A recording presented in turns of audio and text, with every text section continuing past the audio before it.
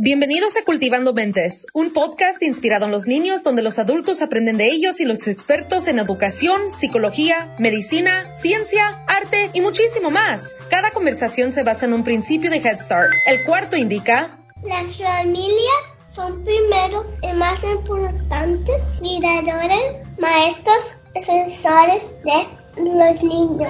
Head Start indica que las familias deben ser respetadas y apoyadas como la principal influencia en el aprendizaje y la educación temprana de sus hijos. Sus conocimientos, habilidades y antecedentes culturales contribuyen a la preparación escolar de los niños. Para ampliarnos más de este tema, tenemos a María Garza, directora ejecutiva de East Coast Migrant Head Start Project, una organización sin fines de lucro que sirve a los hijos de los trabajadores del campo en los Estados Unidos.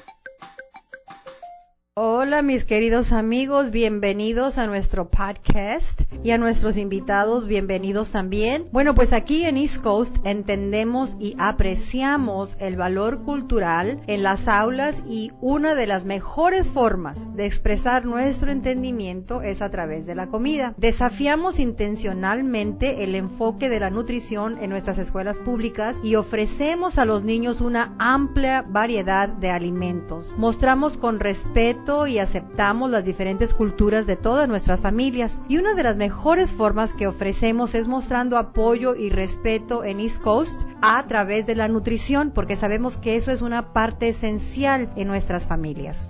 Y hablando de comida, tenemos a Anteasha Farrell, gerente de nutrición en East Coast Migrant Head Start Project. Yes, you're right, Maria. Sí, tienes razón, María. La comida es muy importante aquí en East Coast. Trabajamos en un plan de nutrición equilibrada y también en un entorno de alimentación positivo para nuestros niños, para apoyar un crecimiento y desarrollo saludables. Y todos sabemos que la nutrición es muy importante. Es importante no solo para el aprendizaje, pero también tenemos que asegurarnos que nuestros niños estén listos para aprender, porque la nutrición es uno de los 3 factores de riesgo y uno de los principales factores que contribuyen al desarrollo de un niño. Eso es muy cierto, porque la comida siempre une a nuestras familias y amigos, y esto representa nuestra cultura cuando nos unimos de esta manera. A mí me encanta comer en familia porque estamos todos juntos y me da chance de estar con toda mi familia. Disfruto eso. Él se llama Alejandro y tiene 8 años y es uno de los miembros de la familia de East Coast Migrant Head Start Project. Claro, Alejandro, estoy de acuerdo contigo. Puedo decir que en East Coast es un desafío grande que tenemos siempre en atender a tanto de los niños. Servimos a casi más de 3,000 niños en 10 diferentes estados y entonces estamos pendientes de las porciones de nutrición adecuada y la variedad de las diferentes culturas y cómo le ofrecemos a nuestros niños esa comida adecuada. Bueno, para hablarnos un poquito más de eso, por eso es que en casa tenemos un experto de nutrición que se la sabe de todas. Thank you, Maria. Gracias, María. Sí, y a veces encontrar el equilibrio correcto de porciones, nutrición y cultura no siempre es fácil, porque tenemos que respetar las reglas de múltiples entidades. Ese, por ejemplo, es Head Start CCFE, el programa de alimentos para el cuidado de niños y adultos, y también tenemos que seguir las pautas del Departamento de Salud. Sin embargo, siempre tenemos en cuenta la necesidad de nuestras familias y trabajamos con ellas para desarrollar, de hecho, menús que sean culturalmente apropiados. Y también tenemos en cuenta que los niños todavía están creciendo y desarrollándose. Gracias, Anteasha. Eso que dices es muy importante. Debemos escuchar a nuestros padres porque ellos son los que nos pueden mostrar otras fuentes de proteína. Por ejemplo, los frijolitos, hablamos de diferentes granos, hablamos de las tortillas que tienen un tremendo y contenido muy nutricional. Yo creo que se hace un poquito mejor que la pizza, ¿no creen? Para responder esta pregunta, contamos con una nutricionista registrada especialista en niños que se encuentran dentro del espectro, pero también con déficit de atención e hiperactividad y condiciones crónicas gastrointestinales. Mercedes Benadivas también es muy bien reconocida en las plataformas sociales como Foodtrition_Life. Ella compartirá información sobre nutrición y cómo es esencial tener una relación saludable con la comida.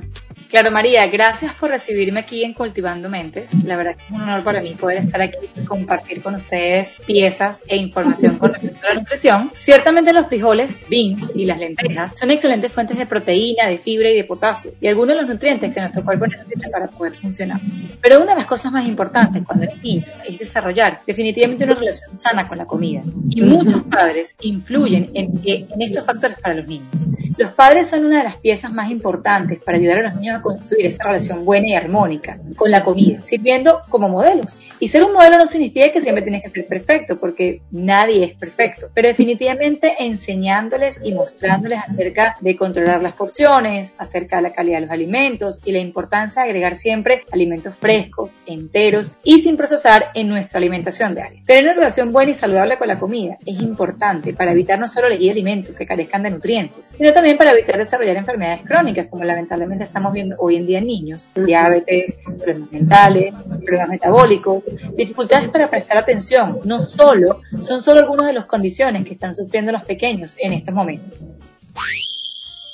A mí me encantaba cuando mi mamá me servía tacos para llevarme para la escuela. Él es Brian, tiene 12 años y es uno de los miembros de la familia de East Coast Migrant Head Start Project.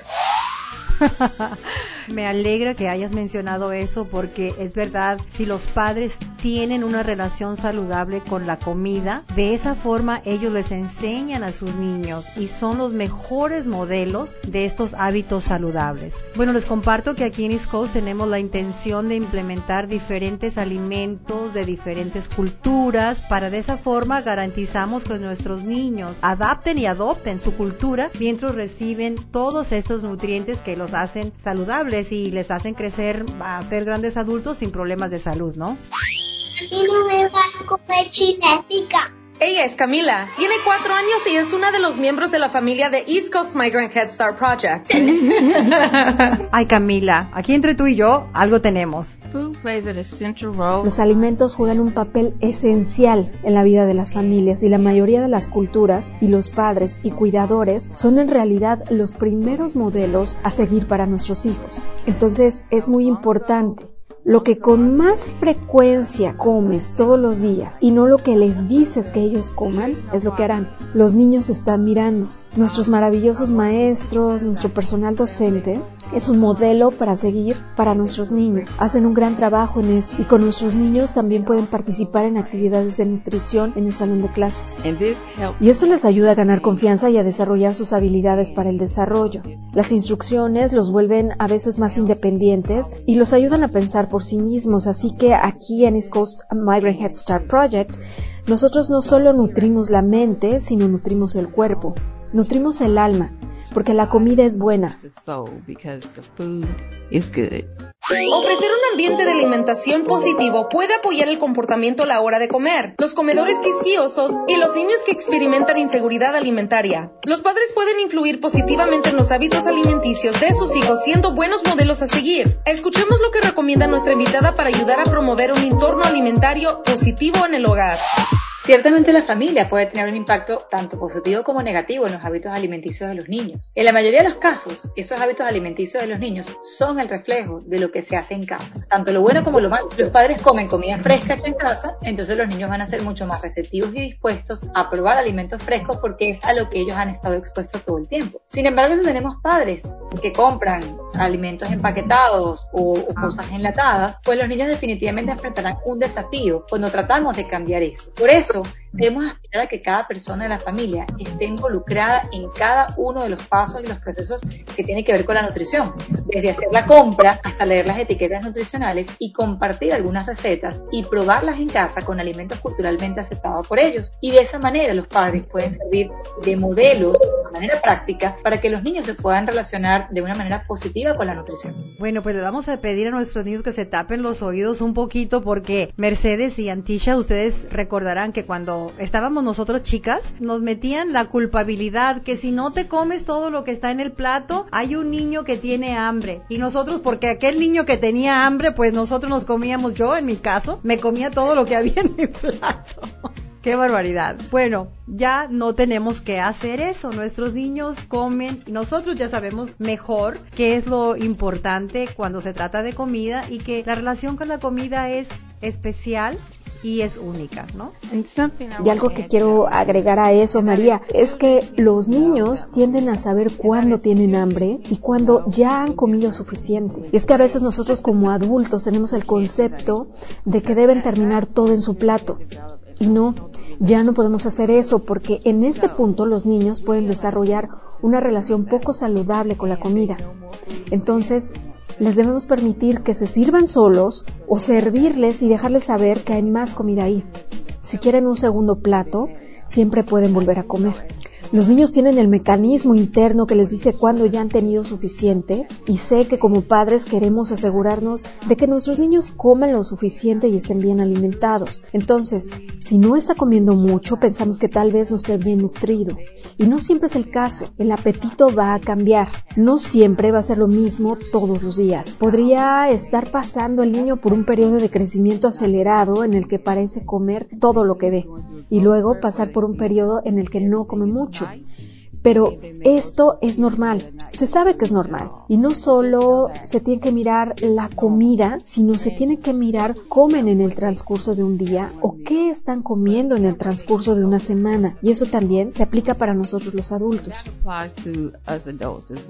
De hecho, te cuento que comer una amplia variedad de alimentos nutritivos ayuda con el estado de ánimo, la atención y por supuesto el aprendizaje en general en los niños. Wow. Comer regularmente ayuda a promover una buena actitud y conciencia y esto incluye los tipos de alimentos consumidos. Por ejemplo, tenemos las proteínas, quienes producen neurotransmisores que nos ayudan a inducir calma, felicidad, alegría, balance. Pero también luego tenemos verduras y frutas que aportan antioxidantes y mantienen nuestro cuerpo saludable. Tenemos los alimentos con bajo contenido de azúcar como tubérculos, raíces, legumbres y por último, pero no menos, es importante alejar los alimentos procesados que están cargados de conservantes y colorantes que impiden que nuestro cerebro se concentre gracias al déficit nutricional que ellos tienen.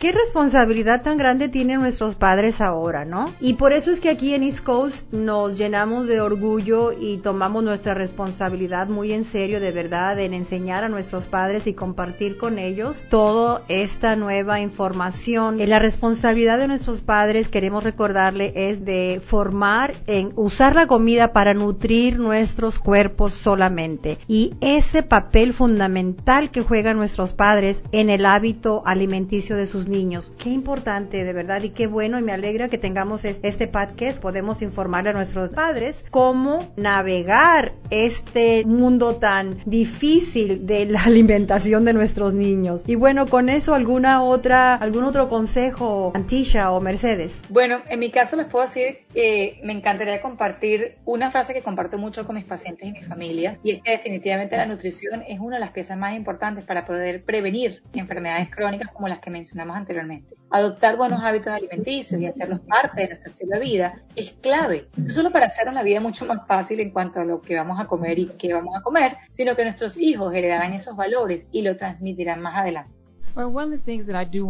Otra de las cosas que quiero decir también es que hay mucha información disponible sobre nutrición y es difícil para muchos descifrar qué es verdad y qué no, porque parece siempre estar cambiando. Pero todavía hay muchos hechos básicos que son ciertos. Los niños necesitan los mismos nutrientes que los adultos, pero no en la misma cantidad, es decir, simplemente no necesitan tanta comida. Y consideren esto también. Nos han dicho que hay alimentos malos, pero yo considero que ningún alimento es malo. Solo digo que hay alimentos para diario y alimentos para el antojo. Cuanto más te privas de lo que quieres, o cuando más privas a tu hijo, más lo va a querer. Si tu hijo quiere un pedazo de pastel, si quiere un dulce, está bien, dáselo, siempre y cuando no sea algo cotidiano. Y un consejo para nuestros padres de nuestra invitada especial. Papá y mamá, denles niños, besitos y dulces la parte. Ay, Camila, qué linda eres, gracias. Bueno, mira, muchas gracias, Mercedes, por acompañarnos y por compartir esta experiencia tan amplia, tan rica que tienes. Anteasha, igual a ti, 1,000,000 de gracias. Y bueno, más importante, compartir a nuestras estrellitas hermosas de hoy, que son nuestros niños. niños, por venir y por darnos esas perspectivas sobre lo que a ellos les gusta comer, y a ustedes, nuestros expertos, sobre la nutrición de nuestros niños. A los que nos escuchan, pues gracias por acompañarnos en este podcast. Les pido que compartan este episodio con sus amistades para que todos podamos ser saludables y así que nos mantengamos conectados en las cosas buenas. Y desde luego, eso fue Cultivando Mentes. Este podcast es el tercero de una serie de 7 episodios y basa su contenido en los principios de Head Start. Las opiniones de los invitados son personales y no se pueden atribuir a East Coast Migrant Head Start Project. La participación de cada niño en este podcast no interfiere con su escolaridad ni requiere más de una hora de colaboración. Tanto los niños como los padres han dado permiso explícito para participar en este podcast con fines educativos. Queda prohibida su reproducción total o parcial.